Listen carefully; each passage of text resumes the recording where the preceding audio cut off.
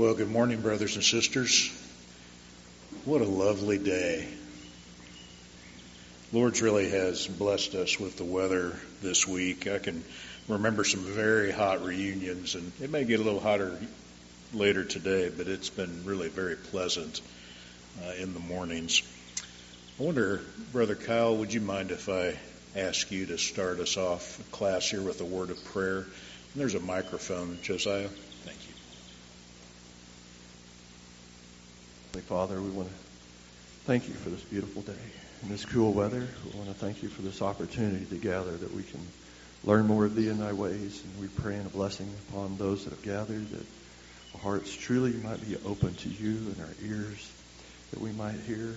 And we just pray for your guidance and direction. So we're asking for that Holy Spirit to be with each one here, and especially our teacher, that you would bless him. Help us to receive what will be given. We praise you in Jesus' name. Amen. Thank you, Kyle. If you have a handout from yesterday, we're going to continue on using those. And on page 5 is entitled Tuesday. I think today's Tuesday, isn't it? That's one thing about reunion. I have a hard time keeping track of what day it is, but our theme for today is a light breaking forth. And I did try to print some more handouts yesterday, and I failed. We had a technology breakdown there, and so I apologize. I don't have any more handouts for you, but it's not needful. I'll give you the scripture references as we go through today. But we're going to talk about this daily theme of a light breaking forth. And as I studied this out, there's lots of things came to my mind on that particular subject, just immediately popped into my mind. But let's start with the reference scriptures that were given as part of today's daily theme. And the first one is found in the Doctrine and Covenants, section 45, and it's verse 2d. And we're going to start by just reading this verse to begin. And it says, "And even so I have sent mine everlasting covenant into the world, to be a light to the world, and to be a standard for my people, and for the Gentiles to seek to it, and to be a messenger before my face, to prepare the way before me." And there was a lot that is in that one simple verse that I think is worthy of talking about today. Of course, you see, once again, light is mentioned. We spent a lot of time yesterday talking about the light that is with our Heavenly Father, for He is light. And we see here that this everlasting covenant has been sent into the world to be a light to the world. And the thought that came to my mind was, if you think back to the Old Testament times and what was recorded back in those early verses, those first 5 books of the Bible, which were given to Moses or through Moses.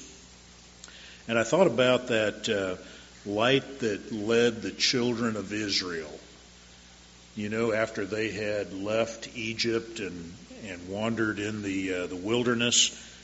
I say wandered, but they were guided very clearly out of Egypt by the hand of God, and that through the power of that prophet Moses. And if you look at the book of Exodus, in the 13th chapter, verse 21, this is what came to my mind. It says, "And the Lord went before them by day in a pillar of a cloud to lead them the way, and by night in a pillar of fire to give them light, to go by day and night." So the Lord was with them 24 hours a day, wasn't He? He was there by the daytime in a cloud and at nighttime as a pillar of fire. Can you imagine, sometimes I'm uncertain as to which way I should go. But if there was a pillar of fire in front of me, I think it'd be pretty clear on which direction needs to be gone. And that's what happened with the children of Israel. What a blessing that was to them. Can you imagine that kind of light, such clarity on which way to go? And then the other thing that stood out to me in this verse was not only that everlasting covenant would be given to the world to be a light to the world, but also to be a standard for my people. Saints, what is a standard?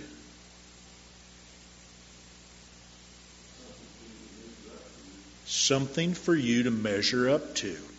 I have that all the time with my profession. So I work for different clients, and one of the first questions I ask them is, do you have any standards that you want me to go by? I design buildings, and sometimes these clients have specific standards that they want to be met. So thank you, Brother Steve. Is there anything else that comes to mind as to what's the definition of a standard?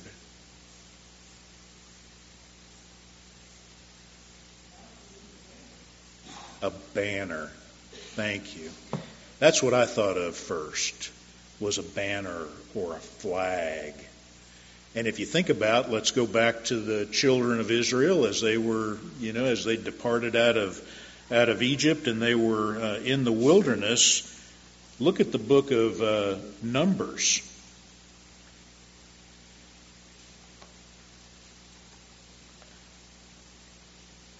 If I can find the book of Numbers. Somebody sing that song for me. The books, my wife's not here to sing the books of the Bible. Elisa, you know that song, don't you? I won't put you on the spot. That's all right. Chapter 2 and verse 2 says, this is Numbers chapter 2, verse 2, every man of the children of Israel shall pitch by his own standard, with the ensign of their father's house afar off about the tabernacle of the congregation shall they pitch. So this standard was a flag, and it was interesting that on that flag was an ensign, or a symbol, if you will, of that particular tribe. Now, I'd encourage you, and we're not going to do it today, it's a fascinating study to study the second chapter of the book of Numbers, because it describes for you, as you go through there, exactly how they camped around the tabernacle of the Lord. So the tabernacle was in the center, and then it says, and I'll just quickly point it out to you, in verse 3 it says on the east side towards the rising sun, that's where Judah pitched their tents. And then down to verse 10 was on the south side, and it lists the tribes on the south side. And then on verse 18 was the west side. And then on verse 25 was the north side. And it goes through and tells you very clearly where the camps of Israel were supposed to be. And it gave you how many were in each of the camps. And Ephraim was a pretty substantial number of folks that were in the camp of Ephraim. And if you take a look at the numbers of the members of the tribes of Israel, and you place them east, west, north, and south, and if you do it in proportion to their numbers, it takes the shape of a cross, which is really fascinating to me. I learned that just recently as I did a study on that. You know, the Lord is in the details, and He knew that would be a symbol or a standard for them. Really, the cross, isn't that a standard for us, a banner under which we rally and worship? So, as we go back to that section 45, verse 2, the light to the world and a standard. I also want you to take a look at the book of Isaiah in the 49th chapter and verse 22. Says, thus saith the Lord God, behold, I will lift up mine hand to the Gentiles, and set up my standard to the people, And they shall bring thy sons in their arms, and thy daughters shall be carried upon their shoulders. This is a promise to the house of Israel of how it is that the Gentiles are going to care for them. And the Gentiles actually will be able to have this standard set up that they can nourish the house of Israel. So all of these standards, I think, are an interesting study. So a standard is a flag. A standard is a measure, a point of measure. And I always think about that scripture. You from Buckner have heard me talk about it many times, where the Lord stood upon the wall with a plumb line, and he laid that plumb line out, and it was from that perfectly straight line that the house of Israel was judged. Perfect and straight and true. Does everybody know what a plumb line is? Or a plumb bob? Lola, you know what a plumb bob is? It's like a little brass weight, and it goes to a point, and it's hung by a string. And I can take that string and I could put it at the very top of this roof and let it hang all the way down to the floor. And when that plumb bob stops moving, that means that is perfectly straight, up and down from both directions. And that's how the builders built things back in the olden days. We've got laser beams nowadays that people forgotten how to use plumb lines, but for thousands of years the plumb bob and that plumb line has been used. What a great type or example of which to measure, because we're talking about the truth. And the truth is a truth. It doesn't vary, does it? All right, I've done a lot of talking. Kyle? Light always, I hadn't considered that, Kyle. Light always travels in a straight line. Josiah, you got to be fast with this group. Boy, they go. They comment quickly. Yeah, I didn't realize that. What a great point, as we consider how God is light and what we've been talking about, and light travels in a straight line. And he is truth, like we talked yesterday. Over here, Josiah, quickly. Brother Michael, you're going to get your exercise.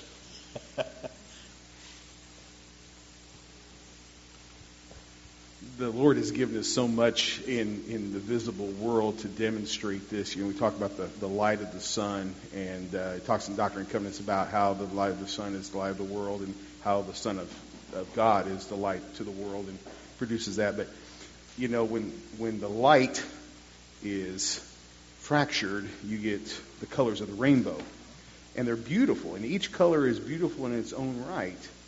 And it's a beautiful thing. It's part of the covenant, right, that God made, that he would always see, not just that he would not flood the world, but that literally that the rainbow is a symbol of the everlasting covenant. What's interesting to me, though, is sometimes we're willing to settle for one of the fractured colors of light. Like we love the things of the gospel. We'll pick one thing out, but we're satisfied with the fracture instead of the whole thing, which produces the brilliant light of the white light that we see from the sun, which is the Son of God. And if we settle for a fracture of the gospel, it's beautiful, but it's not complete. And we have to have the Son of God, in the complete form where he dwells in Zion. And there's several references of rainbow surrounding the throne of God, and so forth. Yeah. It's part of that all of it is complete in him. Thank you so much, Michael. It is fascinating. Yeah, and that promise is an effect of the light that we've been talking about. So we see how this, permeates itself through all that we do, all the scriptures, all the things that the Lord speaks of his nature being light, and it's pretty remarkable. Back to section 45 and the verse that we've been talking about. I skipped over because I wanted to come back at the end and spend some time talking about the very first part of this scripture. It says, "Even so I have sent mine everlasting covenant." And Michael's comment was a great segue into that. I want to talk a little bit about this everlasting covenant. So let me ask you this. Aren't all of the covenants that God made everlasting? Aren't they all everlasting? Absolutely. He is, as we learned yesterday, omniscient, omnipresent. Oh, what was the third one? Omnipotent. Thank you. We learned he was all of these things. So he is indeed everlasting. So anytime that he makes a covenant, it's everlasting, isn't it? Men and women, mankind, are the only ones that are covenant breakers.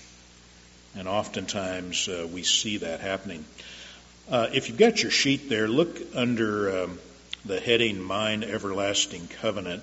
I want to read to you a quote from a favorite author, and I'll tell you who that is here in a minute. It says, "Of all the covenants God has made, only one can be called the everlasting covenant, without further identification. All other covenants must be specified as to which one is meant.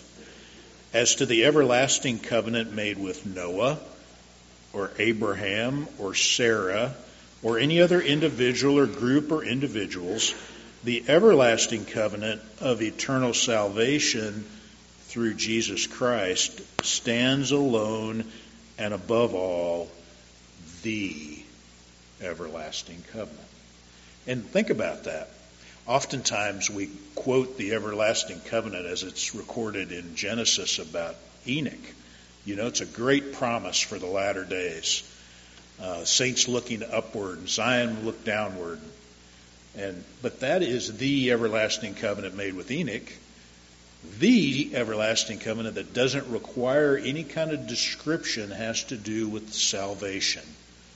And it comes through our Lord and Savior Jesus Christ. So I always thought that was a pretty interesting distinction. And by the way, that was Thelona Stevens that quote came from. She has a book called Living Water. And I've taught class out of that book many different times. But Living Water is that book that she wrote. And she makes mention of this particular fact in that book. And that's where I learned it, to be honest with you. I hadn't really considered it much before that. So the everlasting covenant. So here we find in this scripture, let's read it again. "And even so I have sent mine everlasting covenant into the world." And think about that everlasting covenant, that salvation, eternal salvation through Jesus Christ, to be a light to the world and to be a standard for my people and for the Gentiles to seek to it and to be a messenger. Interesting, to be a messenger before my face to prepare the way before me. So there's just an awful lot in that particular verse, and I thought that was worthy of spending a little bit of time talking through that. The other theme scripture that we have today is out of Isaiah. So turn there to Isaiah, the 52nd chapter, and verse 8. And it says, "Thy watchmen shall lift up the voice, and with the voice together shall they sing, for they shall see eye to eye when the Lord shall bring again Zion." And what an appropriate verse that is as we consider the theme today, a light breaking forth. Because oftentimes we think about the restoration of the gospel. You know, the light has come forth. It's back from a time of darkness. It's back in these last days. And it's pointing us to Christ and the salvation that he offers. And it also is pointing us to the kingdom. That's a promise for the Latter-day Saints, the kingdom of God here on this earth. Thy watchmen shall lift up the voice, and with the voice together shall they sing, for they shall see eye to eye when the Lord shall bring again Zion. I'm going to tell you, that's going to be a mighty work right there, because we don't often see eye to eye in these last days. Hurts my heart. It pains my heart. Brother Michael?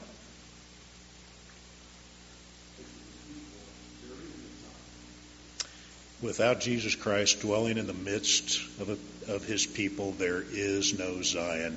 I'm not sure if our microphone was working to pick up everything that you said there, Michael, but that captures the essence, I think, of it, what you were talking about. Yeah, Barb, go ahead, Barb. I'll try to repeat. We're working on the microphone.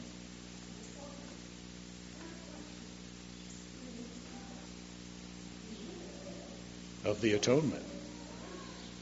Without a doubt.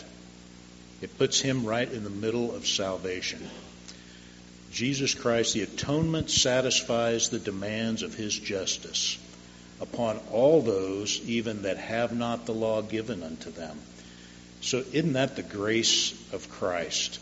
He's so gracious to us. I'm not sure that I answered your question, Barb, but I think you're right. I'm going to affirm that's correct. Christ is right in the middle of that plan of salvation.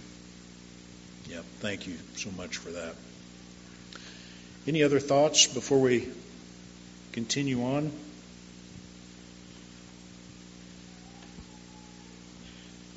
Here in chapter 52 of Isaiah, just to make note of this for you, if you pull out your church history, volume 2, I find this fascinating. So there must have been a lot of debate and discussion back in the early days of the church.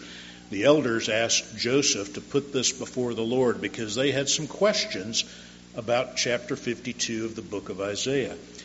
And the Lord responded to those questions and gave them answer. And this is in volume 2, page 139. And I'm just going to read this, isn't very long. I'll read this to you just because I find it interesting. In the 52nd chapter, first verse, which said, "Put on thy strength, O Zion." And what people had Isaiah reference to? So that was the question. What people was Isaiah referencing? And the answer is he had reference to those whom God should call in the last days. So this is a prophecy to those in the last days who should hold the power of priesthood to bring again Zion and the redemption of Israel. And to put on her strength is to put on the authority of the priesthood, which she, Zion, has the right to by lineage. Also to return to that power which she had lost. And then it goes on to say, what are we to understand by Zion's loosing herself from the bands of her neck that's contained in the second verse? We are to understand that the scattered remnants are exhorted to return to the Lord from whence they had fallen, which if they do, the promise of the Lord is he will speak to them or give them revelation. And then it goes on to say, see the 6th, 7th, and 8th verses. We just read that 8th verses. The bands of the neck are the curses of God upon her, or the remnants of Israel in their scattered condition among the Gentiles. We've been studying the book of Isaiah back at Buckner in our adult Sunday school, and it speaks a lot of the scattered house of Israel and how they'd been scattered amongst the Gentile nations. And this particular verse, or chapter rather, is very unique because it speaks to the last days. And I find it so affirming that the prophet Joseph Smith Jr. petitioned the Lord answered his petition, and gave those elders, those early elders, very clear understanding as to what this chapter meant. And specific to the verse that we were talking about, which was verse 8, these are the promises to the scattered tribes of Israel. Thy watchmen shall lift up the voice, and with the voice together shall they sing, for they shall see eye to eye when the Lord shall bring again Zion. What a great promise, my friends. What a great promise. And I understand from that explanation that those scattered remnants of all the tribes of Israel are going to come together and they're going to see eye to eye. We have so much to look forward to. I'm so excited about the days that are ahead. It's troubling when we look and see and realize that we don't all see eye to eye necessarily today. Some of the different branches are different than others. We worship different. We do things different. I think, to Michael's point, when the Lord is in our midst, it's like the scales will fall away, and we won't even remember why it is that we didn't see eye to eye. But under His light, we will indeed see eye to eye. I really look forward to that day. You know, it's kind of like when Christ came to the Nephites and He appeared to them and He instructed them. And part of that instruction, you know, they were wondering, well, what do we call ourselves? And He said, why do you even dispute this amongst you? It's my church. Call it by my name. He just made it so simple. And I think that that's what's going to happen when He comes again. I think He'll make it so simple for us, and we'll be like, I don't know why I didn't even understand that before. So, anyway, I did a lot of talking there. Are there any questions or comments that you might have? Kyle?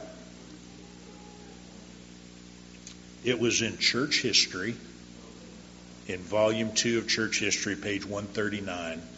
It explains what's in that 52nd chapter of Isaiah. I cheat because I made a photocopy and I taped it into my scripture. Michael? I think something worth a study sometime to look at on your own is the parable of the prodigal son. If you look at that parable through the viewpoint of the youngest son being the northern tribes of Israel, who did riotous living, went and spent all of their stuff from the father and went in among many nations and went out to the world. And you look at through that viewpoint, and it says that, you know, he was out there in the world doing all these things among them, eating from the trough of pigs and so forth, and then came to himself at one point and then says, I must go and return to my father, and maybe he'll let me be a servant. Maybe he'll let me come back and do that. At least there I will have food and so forth, and came back. If you look at that as the bringing back of those northern tribes back, and it says they came, and it says his father gave him a robe, gave him a ring, authority again, and sat him down, and then it says, and killed the fatted calf. And if you look carefully in the Doctrine and Covenants, it talks about Zion as that land and the fatted calf. And that's what struck me as being that. And then the older brother, being Judah, says, I've kept the law all these years, and you haven't done that for me. And he says, all that I have is thine, and all that I have will be yours, and that you don't need to do that. But he was upset because he heard the song. He heard the songs of Zion being sung. If you look at it from that standpoint, it's a beautiful rendition of what the Lord is doing in gathering the tribes of Israel back together in one and coming back into the Father's household. It's beautiful. That is beautiful. Thank you for that, Michael. That would be a good study. Any other comments or questions before we move on? All right, let's talk just a little bit more about this everlasting covenant. Go back to section 45, verse 2d. I've sent mine everlasting covenant into the world. Somebody give me, and maybe we've done this already, but give me a definition of what that everlasting covenant is. We talked about how the Lord is eternal and is everlasting. We talked a little bit about how it is that it is salvation through Jesus Christ. Is there anything else that we can learn about that everlasting covenant? Barb? Are you referring to the definition in Genesis 9? because there he says, my everlasting covenant will occur when thy posterity embraces the truth and looks upward. Zion will look downward, and all the heavens will shake with gladness. The earth will tremble with joy. Zion will come down. So the General Assembly of the Church of the Firstborn will come down out of heaven and possess earth. And that's what he is called mine everlasting covenant. Is that I think a lot of what is contained in there is correct. But I do think that there's more. Let's turn to Wayne, go ahead. Over here, Isaac. Quickly. I'm going to have fun with this today. It may be what you've been talking about already, but the word that section 66.1b gives it is the gospel. Thank you very much. That's where I was going with this, and all the things that Barb mentioned are part of that. Turn to section 66, and it's paragraph 1b. If you've got your handout sheet, I've got it at least in part printed there for you. And I've got a cross-reference from 45:2d. I've always had that in there. 66:1b is my cross-reference. It says, Verily I say unto you, blessed are you for receiving mine everlasting covenant, okay, even the fullness of my gospel. So all of those things Barb mentioned are contained in the fullness of the gospel. So that everlasting covenant is the fullness of the gospel. And it's sent forth unto the children of men that they might have life and be made partakers of the glories which are to be revealed in the last days, as it was written by the prophets and apostles in days of old. So that everlasting covenant is the fullness of the gospel. So now let me ask you this. What do you know about the fullness of the gospel? Come on, Latter-day Saints. What's the fullness of the gospel? Brother Steve Willie.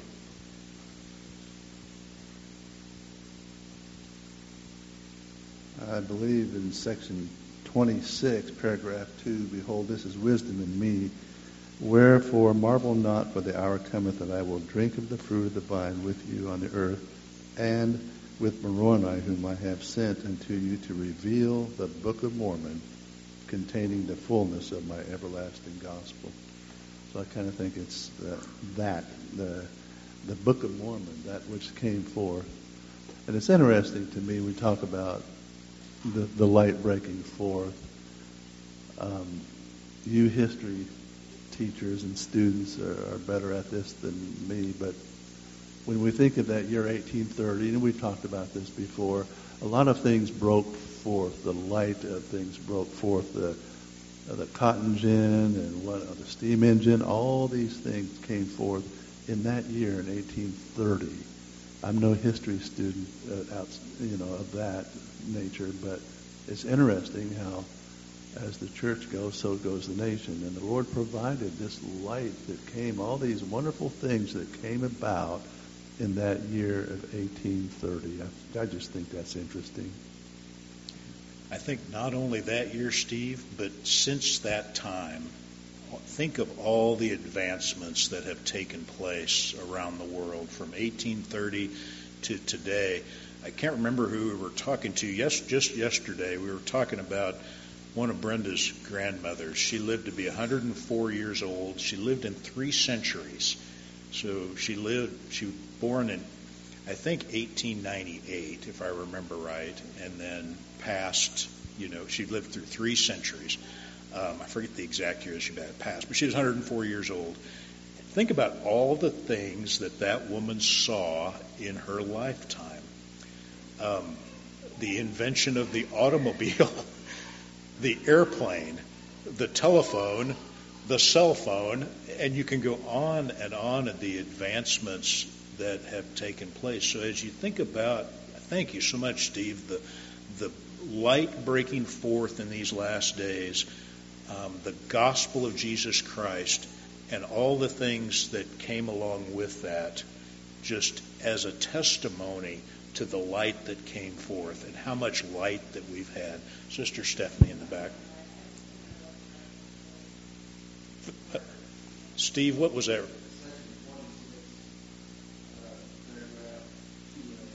Section 26, paragraph 2A. Everett?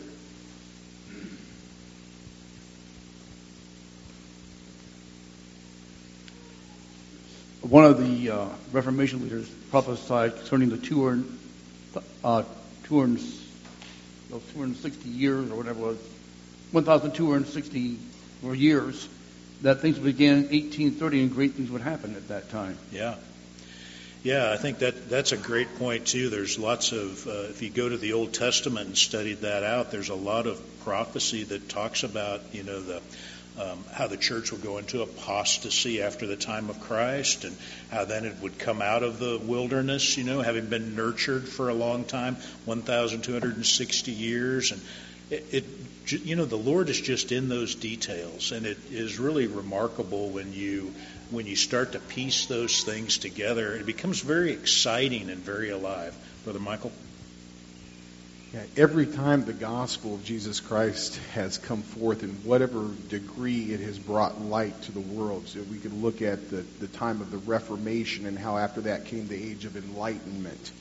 And then, like Brother Willie was talking about in 1830, the fullness of the gospel came here upon the earth and was restored, came out of the wilderness, the church did, and how after that you had the beginnings of what we call the Industrial Revolution, and everything changed because of light had been shed forth, And same way in the Book of Mormon when it talks about where did they come up with the ability to build the civilizations, and they talk about the roads today were wider than ours and longer lasting than ours, but that light came forth with Christ.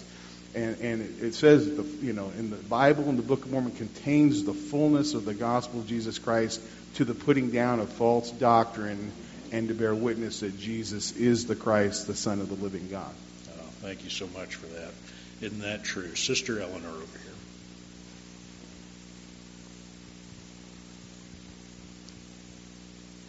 First, I would make the comment that many of you knew my husband, Jim Gregg. His mother rode in a covered wagon and lived to see her son help put a man on the moon. That's remarkable. I want to refer you to Section 1. It also talks about the everlasting covenant, particularly 4 and 4D. That the Lord also might increase in the earth, that mine everlasting covenant might be established, that the fullness of my gospel might be proclaimed by the weak and the simple unto the ends of the world and before kings and rulers. Thank you so much for that. What an excellent reference. That was section 1, verse 4E. Dad? It's interesting to note the Industrial Revolution. Many of those inventions came about by Jews. Jews actually invented them. Yeah. That's interesting. I hadn't thought about that. So, obviously we are blessed. Not only we, but the world has been blessed because of the light that broke forth. But when you boil it down to what is truly the heart of the matter, the fullness of the gospel, it goes back to that point that we talked about earlier, that it represents the salvation to mankind. Turn to section 98 of the Doctrine and Covenants. I'm going to look at verse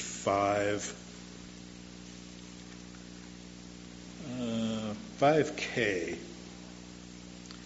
It says, when men are called unto mine everlasting gospel, and covenant with an everlasting covenant, They are accounted as the salt of the earth and the savor of men. They are called to be the savor of men. Not Savior, but the Savor.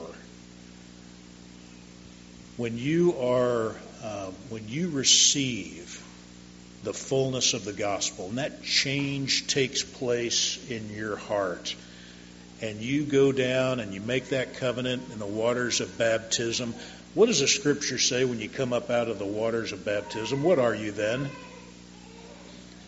A new creature. You're a new creature in Christ. There's something different about you. And that's what we're talking about here. And then you're called to be the salt of the earth. What does that mean? What's the salt? Well, what do we use salt for? Season, preserve, probably other things. Melt ice, I guess. It's not probably doesn't go along exactly with what I wanted to talk about, but there's something different that we are then called to be. Is we're called to be those that season that which is eaten by others, to share with them the truth so that they can take that into themselves. So there's something different about us. Don't we talk about people seeing? Brother Steve mentioned it this morning in his testimony, and I'm going to get it mixed up, but I'd rather see a good sermon than hear one, was the essence about it. Or I think he said, I'm going to preach a sermon and I might use words, might not. They're going to see something in your life that is different, right? And hopefully they inquire of you of what's different about you. And you can share then the hope that lies within you. That's what we're talking about, saints. Does that make sense to everyone? Any comments there? Yep, here.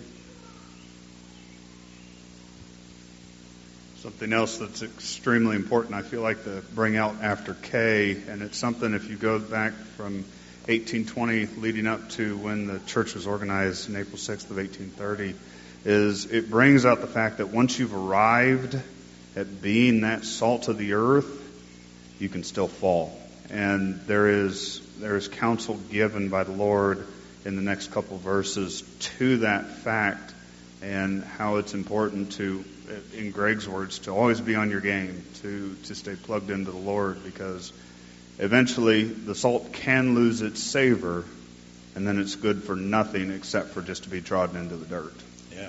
Well, I mean, think about what popped into my mind. Think about Lehi's vision. You know, I ponder on that often. You know, they go through such a trial. They walk and they hold on to the rod of iron. They make it through the mists of darkness, and there's that big building over there, and there's the river between, and they finally make it to the tree, and they partake of the fruit. And even those that had partaken of the fruit, some of them fell away because they listened to the people in the great and spacious building. And I get it, you know, peer pressure is strong, you know, and you got somebody pointing at you and laughing like, what are you doing partaking of that fruit? And they were embarrassed. And they wandered down, what's it say, crooked paths or perverse paths. You know, so we do have, to your point, Greg, we've got to be careful about that. Once we have partaken of that or become the salt, it doesn't mean it's all over with then and you can go sit in your recliner, you're done. You got to nurture that relationship, don't you? The interesting thing about that vision that Lehi and Nephi had was the adversities of the world are much closer than the building, because that river is filled with the filth of the world. So it is much closer than that building. That's a good point. I mean, it's right on the edge of the path is the way I picture that. Yeah. Yeah. Marianne?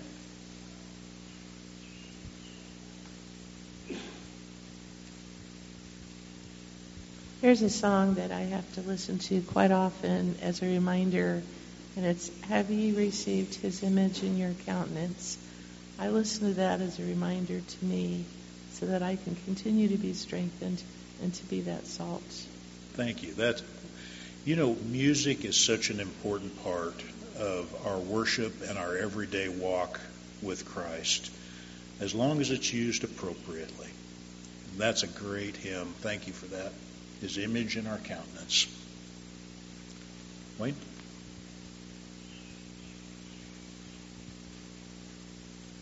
Something a lady said up at the Woodbine reunion several years ago about salt was that salt has to leave the shaker and contact the need to make a difference. That sounds like some very practical Woodbine advice right there. The salt has to leave the shaker. Just because you got it stored on the shelf doesn't mean it's doing any good to anything. Thank you for that, Brother Steve. You know, we have to be the leaven that Christ has called us to be. And it's easy to go along with things the way they are and be a me-tooer, but Joseph Smith was not a me-tooer, was he? And I'm thinking about section 22. When he was 24 years old, the Lord used him to bring forth this information in section 22. It says, worlds without number have I created. And this was given right at 1830, 30 and a half or 31.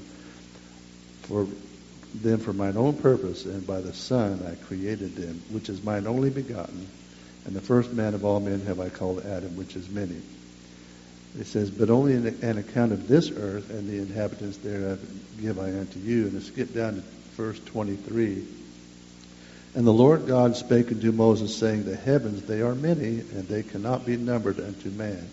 But they are numbered unto me, for they are mine, and as one earth shall pass away, even and the heavens thereof, even so shall another come. He was 24 years old, I say, and all of these scientists thought about, how could this be? How could this 24-year-old boy, sorry about that, Isaac, this 24-year-old young man have this knowledge? How could he have this knowledge? That knowledge was given to him by God himself. And that was right then at that time when the light was breaking forth. Yeah, with a third grade education. Didn't we just read a scripture about the weak and simple of the world will go before kings and rulers? Joseph Smith Jr., what a good example, you know, of where he was able to go with this gospel worldwide. Let's stay in Doctrine and Covenants, turn over to section 108 and go down to verse 11. Just the first part of that verse, verse 11a. It says, and for this cause that men might be made partakers of the glories which were to be revealed, the Lord sent forth the fullness of his gospel, his everlasting covenant, reasoning in plainness and simplicity, to prepare the weak for those things which are coming on the earth.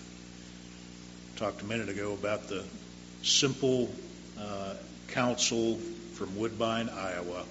Sometimes the best messages are not the most complex to decipher, but the simple message, because that's what people remember, and that's what ministers to the heart and the soul of people, is that simple message of salvation. In this case, this plainness and simplicity of the fullness of the gospel. We're going to take a little break. I think it's about time to do that.